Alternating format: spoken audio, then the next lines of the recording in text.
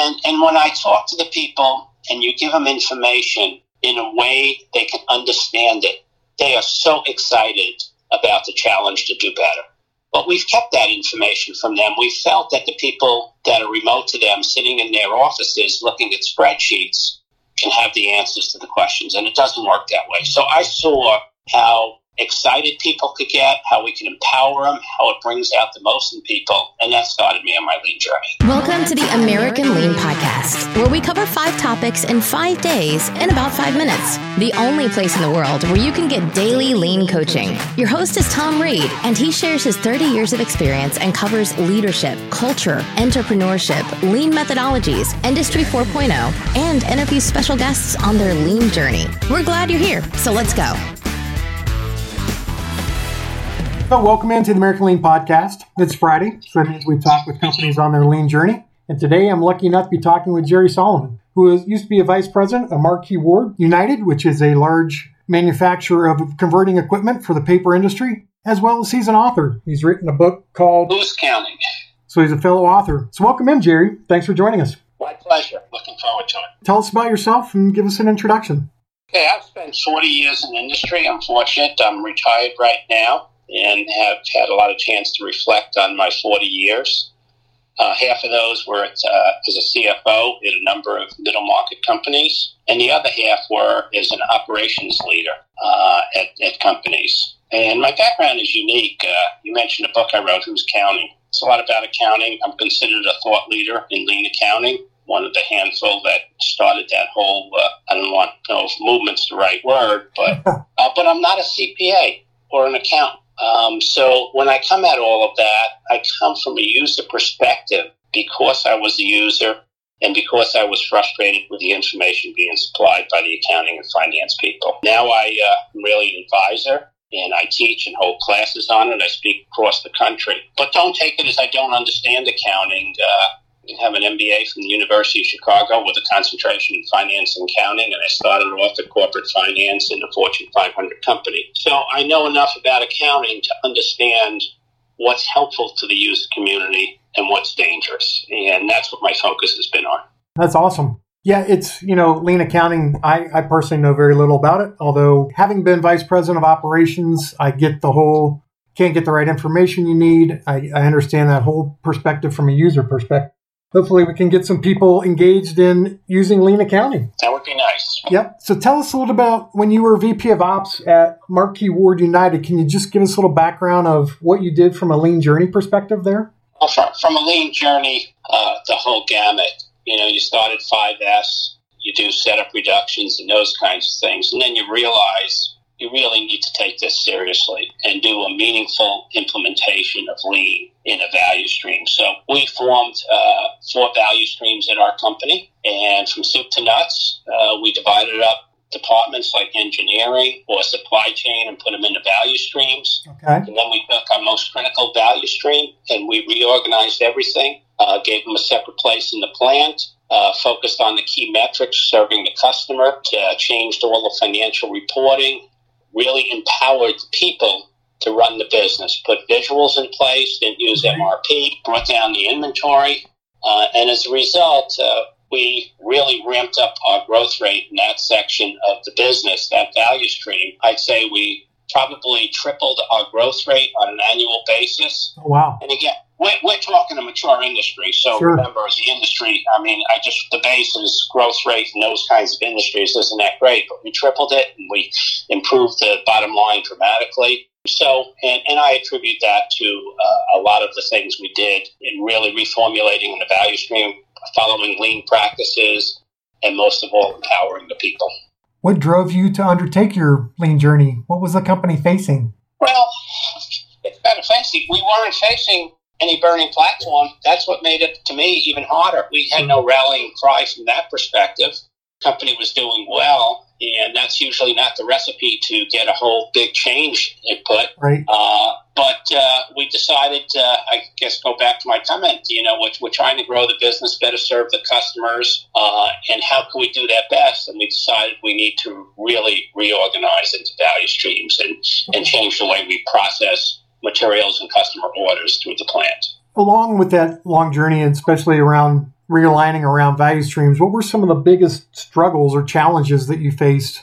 Well, in terms of going to value stream, you're really changing the organizational structure of the company. When you take someone that's risen over 30 years to be a vice president of a particular department, and they have a pretty good span of control, and you're now saying we're going to break that up and your span of control is going to decrease, that's pretty tough for people. Most of the people in senior positions got into those senior positions because they know how the game is played and they know how to play that game very well. Right.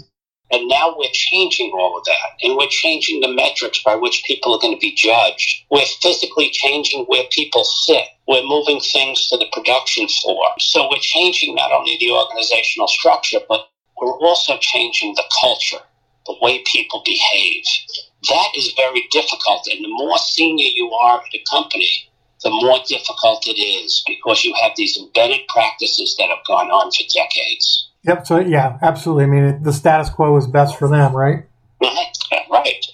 They're entrenched at what they do. They're successful at what they do and how they do it. So, and like you said, and tell me what's wrong with our business, why we need to do this. Right, Just because you want to do it, Jerry, it doesn't mean we agree. You mentioned kind of those struggles and getting people to change, and it sounds like that was the impetus for you to write your book. Well, my book, believe it or not, it's 2020.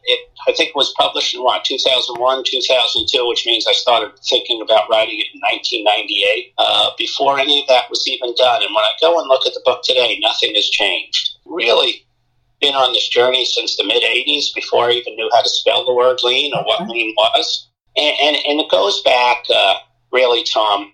In the 1980s, I was the CFO of a heavy manufacturing company, and we got a new president. Manufacturing wasn't doing that great. And the president said, Jerry, I'd like you to take charge of operations. I'd like you to be in charge of operations. And that was a little shock to me. Right. And it was an awakening for me. Up to this point, I had been providing a product to manufacture, and that product was financial information. They were my customer. So now I moved from the supplier of that product to the customer of that product.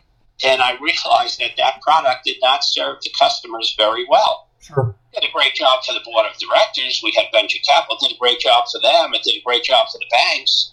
But the people that can make a difference, the people that add value every single day, it was no use to them. And so I started playing with looking at the data completely differently. And if you want, I could give you an example. And this example really set me on my journey. We had a foundry, only new foundry in New England in decades. We were pouring gray iron, and they had just gotten a consultant in to figure out, when we make a part in this foundry, you pour the iron into the patterns. There's multiple parts on each pattern.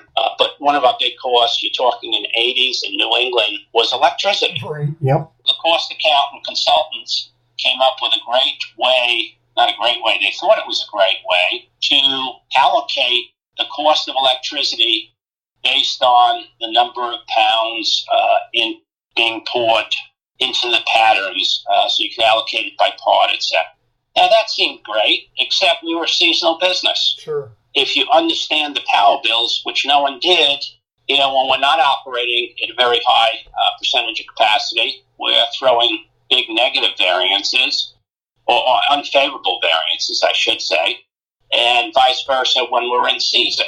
They're taking the electric cost, which was millions of dollars, and spreading it like peanut butter, and no one understood it. We got the people that really dealt with this on a day-to-day and taught them what an electrical bill consisted of, how there's the man charges, usage charges, time of day, seasons, peak, intermediate, a whole host of things the power company puts in there to keep you confused.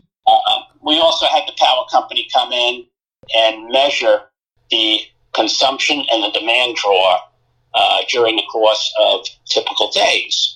And I just shared that information. All of this was done with the people that operated the machines. And when I shared that information and they fully understood it, they said, Jerry, we're just going to do a few things, and we're going to change the way we start the shift. Instead of coming in at 6 a.m., pressing the go button on the heavy machinery that consume the most electricity, we're going to stagger the start of our shift. We put a light bulb on. It's red when we're starting up our machine. When it's going full bore, it's green. We're going to sequenced the startup of these 4 big pieces of equipment by 10 minutes. So they staggered the start. So they went out and bought the 4 light bulbs, spent a few bucks, and for that they saved $250,000. Wow, that's great. Fantastic story. And when I talk to the people and you give them information in a way they can understand it, they are so excited about the challenge to do better. But we've kept that information from them. We felt that the people that are remote to them, sitting in their offices looking at spreadsheets, can have the answers to the questions, and it doesn't work that way. So I saw how excited people could get, how we can empower them, how it brings out the most in people, and that started me on my lean journey. Great impetus there. But if you want, I could give you what lean accounting is. Yeah, please. I'm going to assume that probably not everybody in our audience knows much about it. What lean accounting is from your perspective and how you manage it and how it's benefited companies that you've worked with. Well, lean accounting really consists of 2 parts. We combined it under the heading lean accounting. But accounting has a role of operating an accounting department as well as keeping score of a business. There's lean accounting is no different than lean manufacturing or lean product development or lean whatever. Lean accounting is applying the principles of lean to make the accounting department as efficient as it can be and empowering the people to change the processes in the accounting department. The other half of lean accounting is called accounting for lean. And that's where you have to change your accounting scorecard for the business to make what we call a plain English scorecard or a plain English profit and loss statement so that everyone in the company understands how to read the P&L. They understand it. They understand how their actions change the numbers on there, what they have to do to improve, etc. It gets very much away from our standard cost accounting with variances and absorption and those types of things and goes to value stream costing and a very different display of the plain English P&L. It conforms to generally accepted accounting principles and all of those things. It's accepted by auditors. Numbers of companies do it. We had Ernst & Young, not a problem. But it will change the way everything looks. And I just want to take one step back, if I might, Tom. Sure, absolutely. And that is when you think of any company, any manufacturing company, of the total headcount, perhaps 2 to 3, or maybe at the most 4% of the people are accountants. And yet they're sharing information with the other 96, 97% of the company. Unfortunately, even those 2, 3, or 4% in accounting, if I quiz them on some of the things on the P&L and how the variances are calculated and where the source data come from, they don't understand it. Right. It's been a routine that's developed over time, etc. Yet they expect the other 96 to 98% of the company to understand that when they don't fully understand it. From a lean perspective, we think that's disrespectful. It is. We think it's totally disrespectful, and we need to put that information in a format that's readily understood by the user community. So when you take lean, and one of the main pillars of people is respect for lean, we just don't believe accountants have been in respecting the needs of the user community. So that kind of all comes together to really define what lean accounting is. Yeah, very good. In my book, The Lean Game Plan, I talk about how we present information and getting information in a format that operators can A, understand, and B, understand how the impact of what they do moves the needle on those KPIs. And it's the exact same thing, right? We've got to put it in information that people can understand, that they can engage around, so they know how to move the needle to make improvements. Exactly. They want to know how to win. Yep, absolutely. They need information not once a month in arrears. They need it daily. They need it right at the point of where the work is being done, and they need to gather it. Fantastic, Jerry. So let's just wrap up. Tell us a little bit about the best ways to get a hold of you, and we'll call it a day.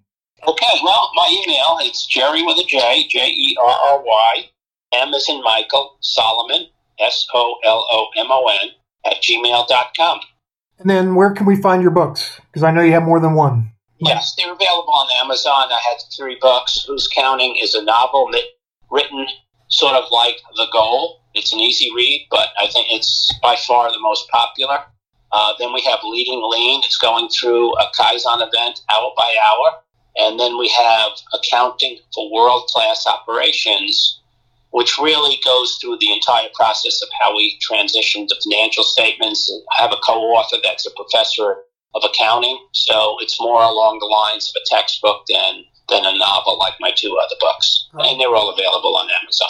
Awesome. Well, I'm actually reading Who's Counting right now, and I really enjoyed it. It's a great book. I love the novel. The book I've written, the goal was my reason for writing the book in the way I did, because mine's also a novel. So outstanding. What bothered me, Tom, as a personal aside, is I found out when Eli Goldratt wrote The Goal, he had a ghostwriter. Oh. I'm sure you and I took the pains of doing it all ourselves. No, I did. I wrote 68,000 words on my own. Oh, well. That's okay. His message is very good, and it's great for the lean community. Oh, yeah. And, it's a great book for everybody to learn on. Oh, it's the best. When I was given that job to go to operations for the first time, the president did tell me, and here's a book to go. Good, you'll need it. All right. Well, thank you very much for your time. You've had a lot of value for the audience, and it's been great talking to you. Hey, my pleasure. And good luck on your lean journey, everyone. Thank you. Yep. Have a great one. Thank you for joining us today. As always, we are honored to serve you, and we hope that you and your company are getting a little bit better every day. Please subscribe, rate, and review this podcast and share it with others in the lean and business community. If you'd like to turbocharge your lean efforts, please visit us at AmericanLean.com.